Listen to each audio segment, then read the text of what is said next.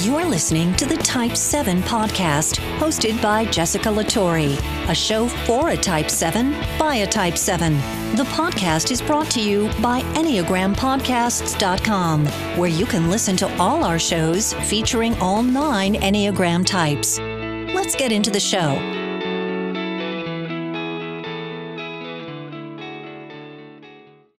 All right, people, welcome back. This is Jessie Latore here, hosting the Enneagram Type 7 podcast. Thanks for joining me today. If you haven't joined before, and this is your first episode here on episode 3, it's going to be a little different than our typical thing. So go back, listen to the other 2 if you're into something a little more chipper. But today we're diving into something kind of serious. We're talking about the secret sadness of a 7. This is something that, if you're listening and you saw the title and you're a Type 7, kudos to you, because the reality of it is that we 7s try to avoid pain. That is like one of our big things, is trying to avoid pain at all costs. So if you're listening, kudos, because you are on a journey wanting to grow. Maybe you're going through something, wanting to not feel like you're crazy or alone. You're in the right place. Or if you're listening to this and you're not a Type 7, maybe you live with a 7, you are married to a 7, you're friends with a 7, you're having problems with a 7, whatever. Glad you're here. A little overview of what we're going to talk about today. We're going to talk about some basic parts of what an Enneagram 7 is made up of, like the basic fear, what of the 3 triads it fits into. If you don't know what I'm talking about, don't worry. So we'll be discussing the 3 centers of intelligence and the triads there. We are going to talk about some of the poster children celebrity Type 7s, and we're going to talk about some of the downsides of being a 7, the negatives. And I don't like to just pose a problem without a solution, so we're going to talk about some ways to deal with the negative attributes of the 7. So glad you're here. Let's get started.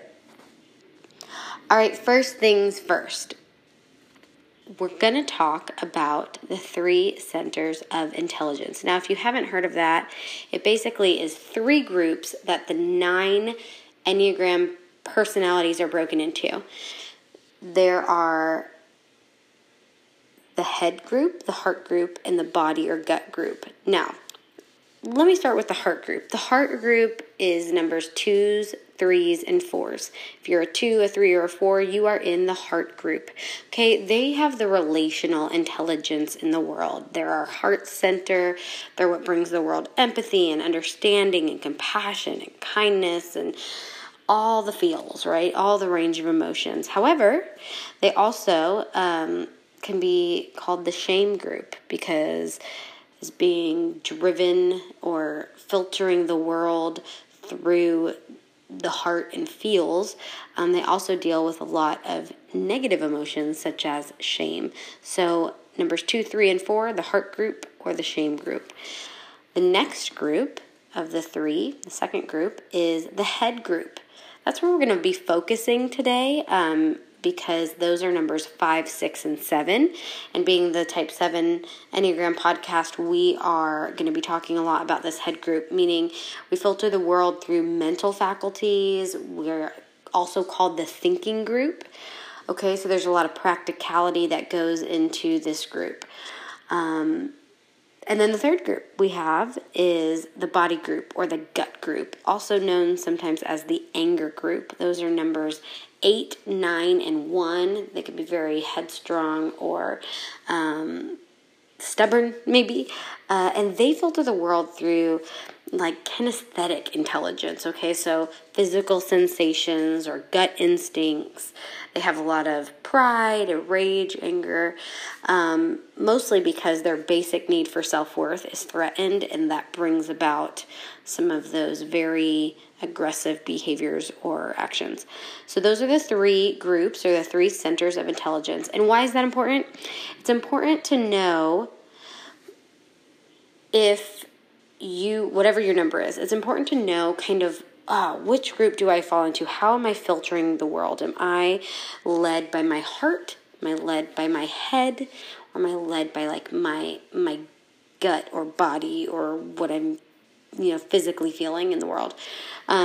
so it's just really important to know for a basis of seeing how you carry out decisions, why you treat people the way you do, why you interact the way you do, and kind of to know also when you're dealing with someone else how they're filtering through the world. Because sometimes I feel like I can be in a conversation with someone and I'm like, I just do not understand how we are seeing these things so differently. And really it's that we are going through life and through situations and we have a completely different lens or filter as we are going through an experience. So that's the first thing, those harmony triads. I wanted to bring that up because for a type 7, the basic fear is being deprived or trapped in pain, okay? And being someone who thinks a lot, sometimes we can fear being trapped even in our thoughts. So our coping mechanism can be to stay busy, right? We distract ourselves with this project and that project and going here and going there and this errand and that errand and this adventure, that adventure. You can kind of fill in the blank there, but it's really important because we can suppress a lot of feelings by doing that. Typically, a type 7 is known for being the people in the world who energize everyone around them, right? They're glad to be alive. They make other people happier to be alive. They're known to do things kind of off the cuff, spontaneous, in the moment, all of that. But that quick-mindedness can do something very interesting. It can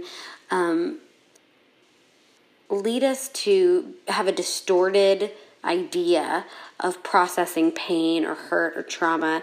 And what I mean by that is we can mistaken a surface encounter with pain with going deep or having gone there, meaning if we've experienced a trauma or a loss or a deep hurt from someone, we can have a conversation and feel like, okay, that's dealt with, let's move on, because we want to, our coping mechanism is like, okay, let's move on to the next thing.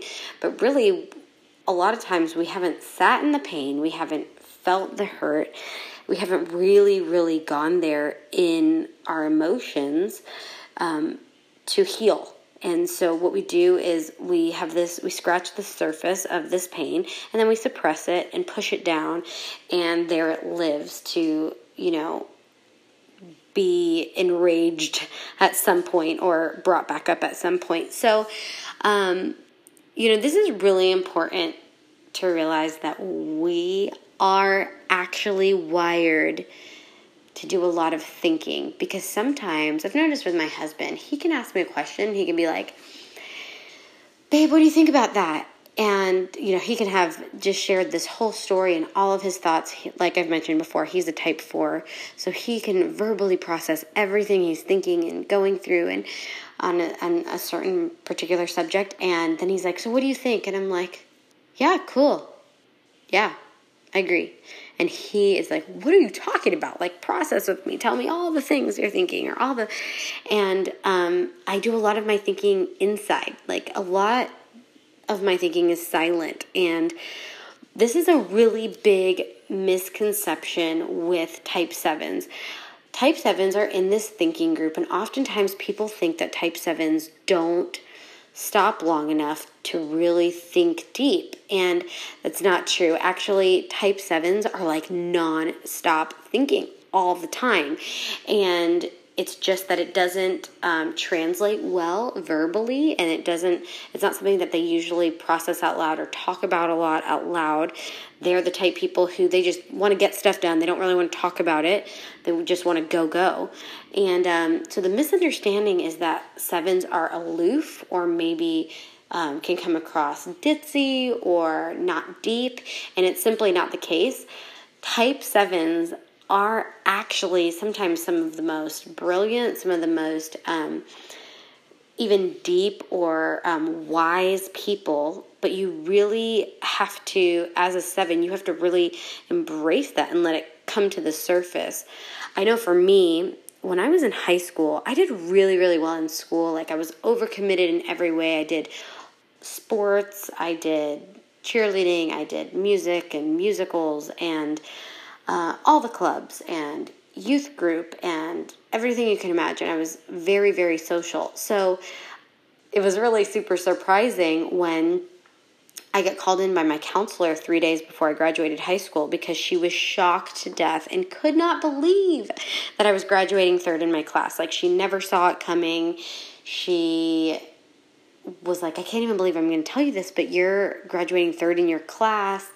You did really well, and I, of course, was bummed, because as a type 7, and I have this this achiever in me, or this competitive nature and spirit in me. I'm like, shoot, if you would have told me I was number 3, I would have been 1 or 2 so I could give a speech, But what was interesting to me about this is that it was the first time in my life I realized that not only was I misunderstood, but I was actually underestimated because of my lightheartedness, my quick-mindedness, and really just my taking on life laid-back approach, and not being super serious, that they didn't think I was serious about my studies, which I didn't have to study a lot.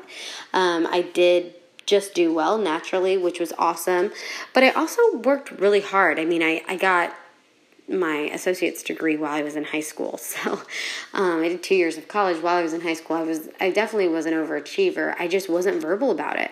And so I wanted to talk about this because not only is this something that you may experience as a 7, but also this is something that other people may need to know about you. So if you're listening and you're not a 7, look out for 7s. I mean, don't just think that because they're not talking to you about everything they're doing or everything they're feeling that they're not thinking, because there is a lot going on under the surface. It's kind of like a frozen lake, but there's rushing waters under there. It is nonstop, their brains. So I wanted to talk about that because I think it's really important when it comes to what I said before about really needing to deal with pain. Some of the poster children 7s that are in common culture or more recent times would be Britney Spears, Miley Cyrus, Jim Carrey, Robin Williams, who I really want to talk about today. I really want to focus on him. Some other people are in politics, Sarah Palin, lots of presidents, Mozart. There's lots of other great examples here, Katy Perry, but I kind of want to focus on those first few that I said, Britney Spears, Miley Cyrus, Jim Carrey, Robin Williams, and Katy Perry, those more recent ones, because I'm sure when you hear those names, you get both positive and negative reactions or feelings associated with their names, because they're people who entertain, who bring a lot of joy to the world, whether it be through comedy and films or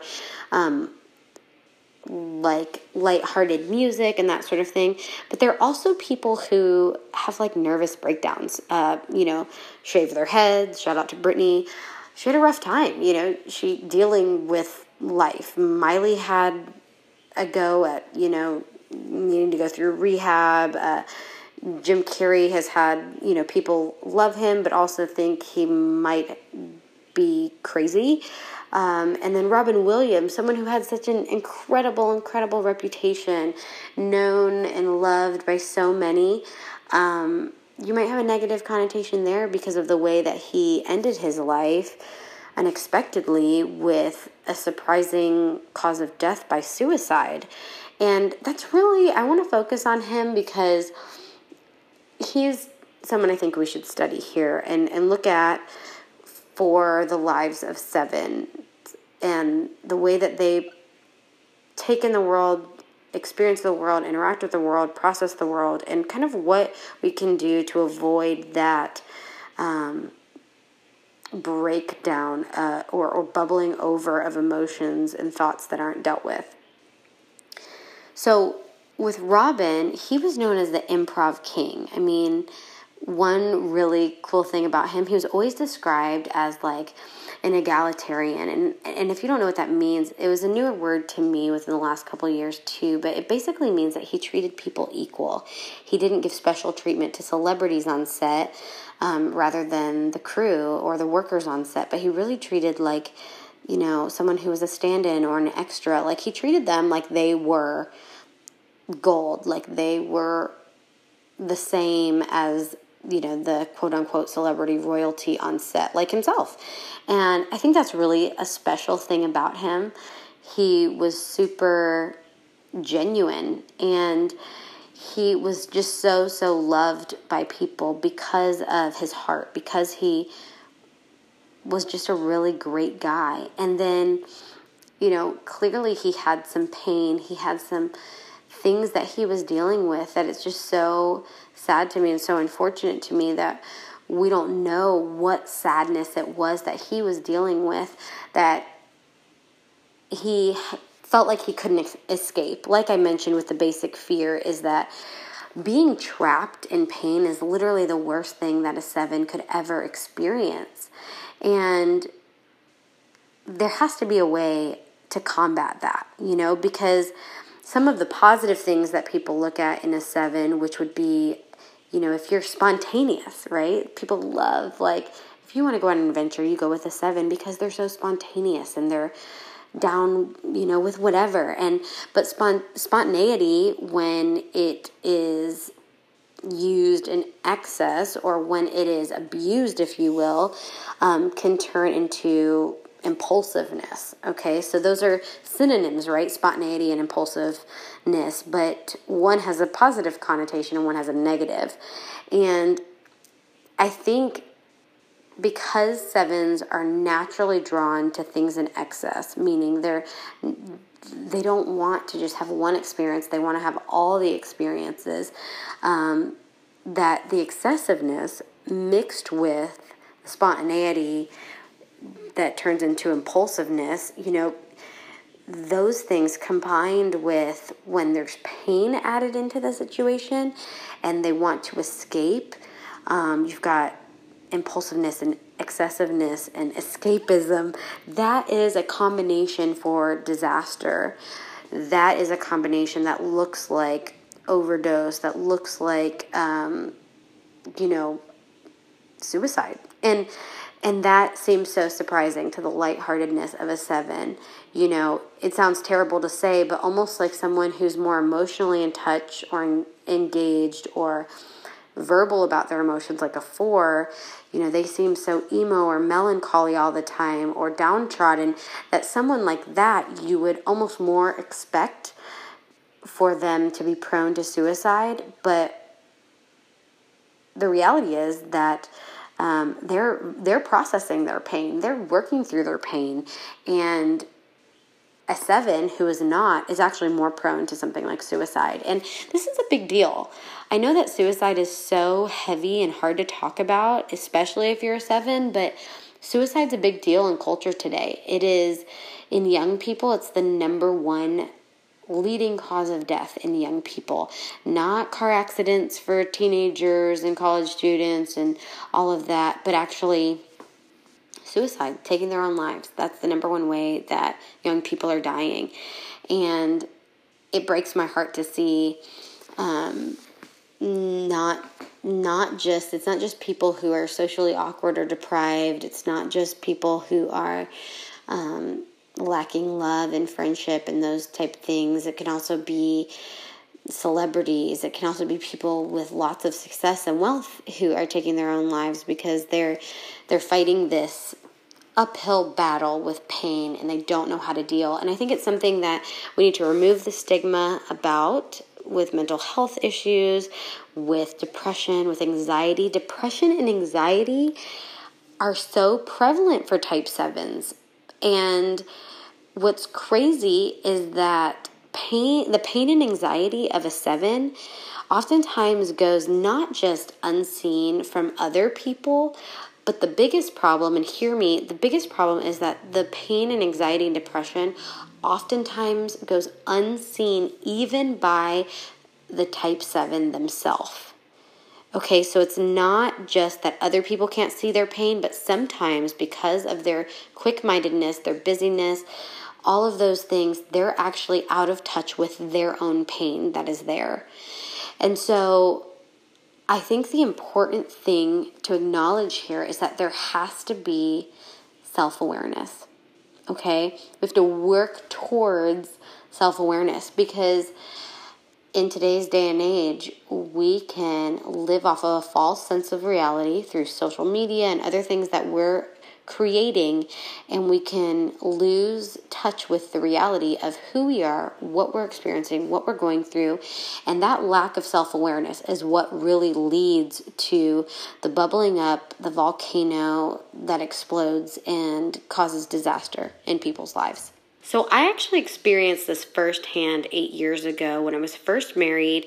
My husband and I, we had been married for a couple of months, and we went into a season of kind of chaos where he was traveling with Christian music, playing drums, and we had some other travels combined with some shows, which meant we had like a family reunion cruise. We had travels to California to interview for a ministry job position, a few other things, and combined we were going to be gone a couple of weeks. And mixed in with all of this, we ended up getting a call that his dad was having open heart surgery from a heart attack, and it just added to our travels. My grandmother was sick because she had been a cancer survivor and was outliving her sentence, if you will, from her diagnosis, and she had gotten sick with pneumonia, and it wasn't looking good, and we just had a lot going on. We were bouncing from place to place to place to place, California, Alabama, the Caribbean on a cruise, different places in the United States for his shows. And I remember after we had been traveling almost a month, we had a show of his, and when it finished, my husband was like, okay, we're going to stay in tonight, we're going to get room service, and we're just going to relax. It's been almost a month we've been gone from home, and it's just been crazy, and we're going to chill. And I was like, no, we're not. I want to go shopping. I want to do this. I want to go see my friends and my family. We were in Orlando, Florida at the time. And I was like, no way. And he was like, put his foot down. He was like, no, this is what we're going to do, and, you need to just suck it up. So begrudgingly and kicking and screaming, if you will, I stayed in that night and really let myself breathe and feel and process for the first time in almost a month all the things that were going on. I was super close with my grandmother. She was, like one of the closest things to my heart. And I had a conversation with my dad where he was like, yeah, she's still sick. She's still in the hospital. It's not looking good. We think this is going to be it for her. And processing that we went to this job interview that looked like it was the best thing ever. And we felt the Lord tell us in our heart this wasn't the right thing for us. And so I was being told no there. And my job and my husband's job, because of all of the craziness, he was working for a nonprofit. I was working for a wedding planning company. Both of those things had kind of said that our time was wrapping up. His contract was up, and mine said that basically if I did all this traveling, that they were going to have to hire someone to replace me. So here we were. It was about Thanksgiving time, and we had left in early October, and we were out of jobs. Our situation didn't look good. We had his dad sick. We were scared about that. And then my grandmother was going to be passing soon, and I knew it. And all of this to say that the volcano in me that I had been staying busy to avoid and not deal with volcanoed. And I was so overwhelmed with my emotions that I was in a puddle on the floor in this hotel bathroom. It was crazy. I mean, I don't recommend it because germs and hotel bathrooms and blah, blah, blah, whatever. But I literally was so overcome with emotions that I was a mess, a complete and total mess. And I share this with you to say that, our busyness can mask or keep at bay the anxiety, the depression, the emotions that are lying under the surface for us Enneagram 7s, and when we are slowed down or bored, those emotions are revealed. So think of it in this way, and I actually think, bringing it back to Robin Williams, he had this quote about Pandora's box, and I want to use that analogy because often we feel like if we, crack the key or scratch the surface with this Pandora's box, that what we open, what we find, will be too overwhelmed with what's there and fall too deep into the depths of what could be lying there, and we don't even want to deal with it. We don't even want to open that key because what's inside the box may be more than we can handle or bear.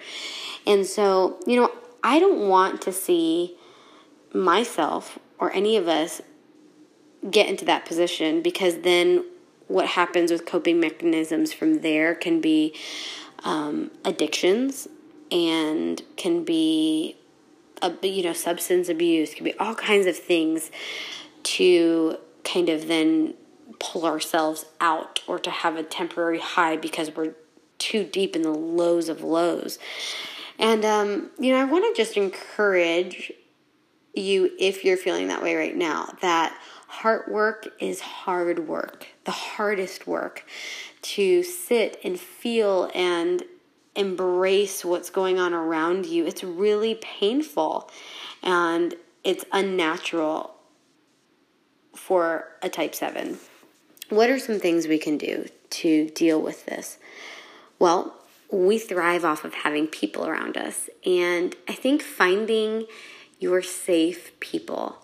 And I don't mean a tribe of people who you call on, and it doesn't have to be 20 people. I mean, it could be 2, it could be 1, it can be just a few, close people to you that check in on you, that know how you're wired, and can say, hey, I don't want to see you not deal with things and then it overtake you. So let's check in, every now and then. I was recently in Birmingham, Alabama at Church of the Highlands, and Pastor Chris Hodges did such a beautiful job speaking on depression. And one of the things that he shared in his very vulnerable talk was about how, for himself, he can speak to 50,000 people in a weekend, and then the number one time he needs his wife to check in on him for depression or anxiety or any of those attacks like that is Sunday night after he's spoken to everyone, because oftentimes our lowest lows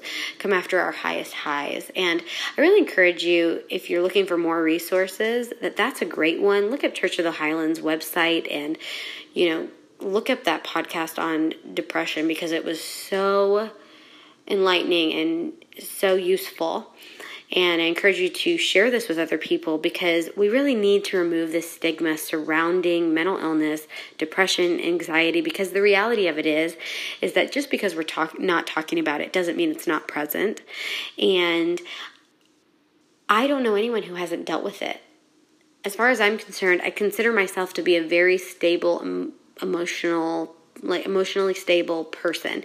And even I deal with high highs and low lows, and it's a part of being human. It doesn't mean you're crazy or that you're broken or unlovable or any of those things because you're dealing with depression, anxiety, or any range of emotions. It simply means you're human, and that it's a wave that we're all riding and figuring out as we go. And so find someone to talk to. For him, it was his wife. He asked his wife, hey, check on me Sunday nights. After my high highs, check on me to make sure I'm not falling into the low lows.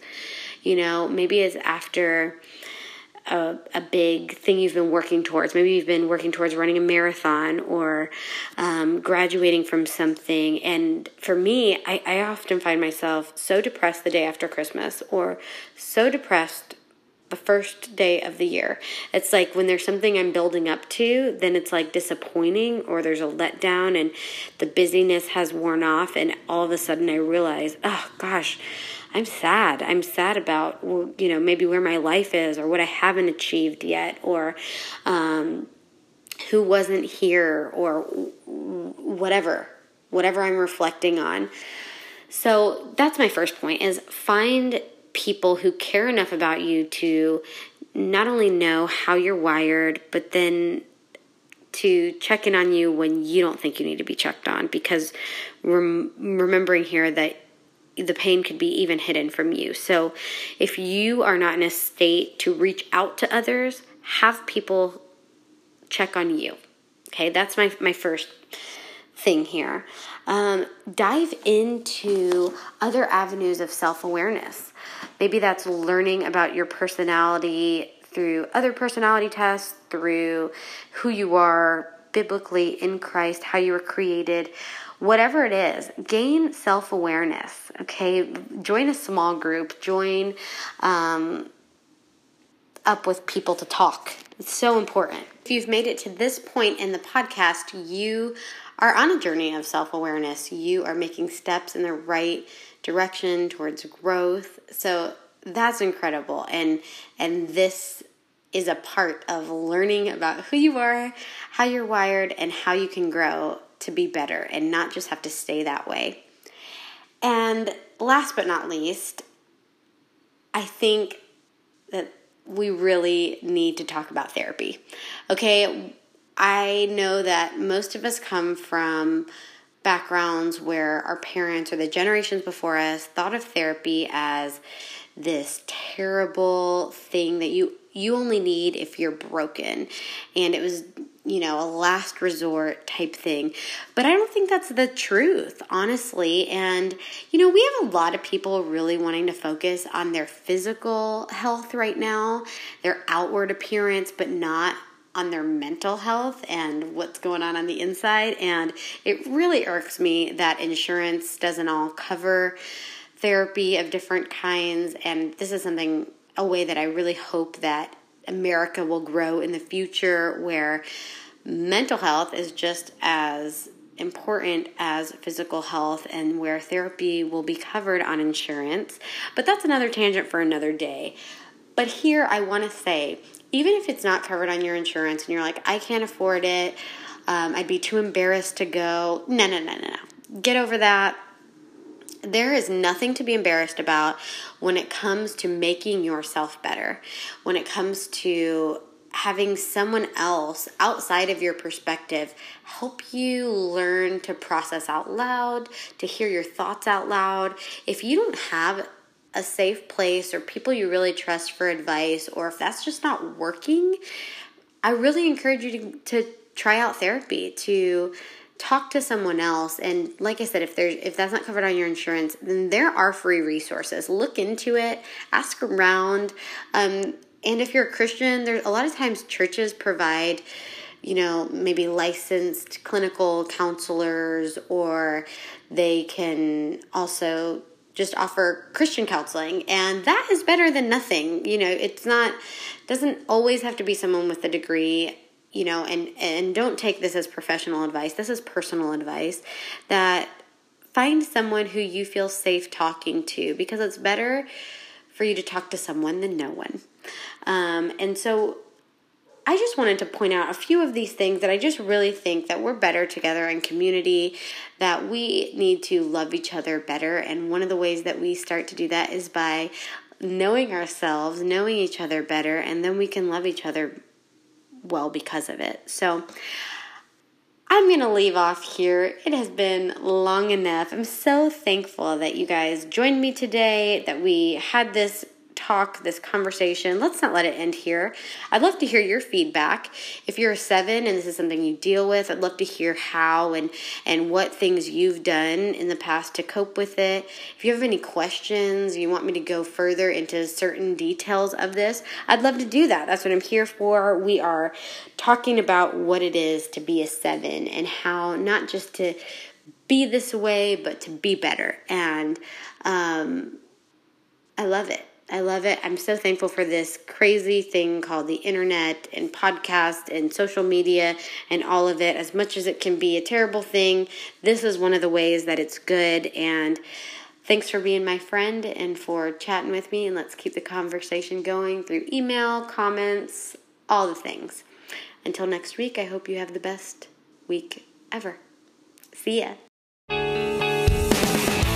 Thanks for listening. Feel free to send questions or ideas or feedback to type7@enneagrampodcasts.com. And make sure to subscribe to the show.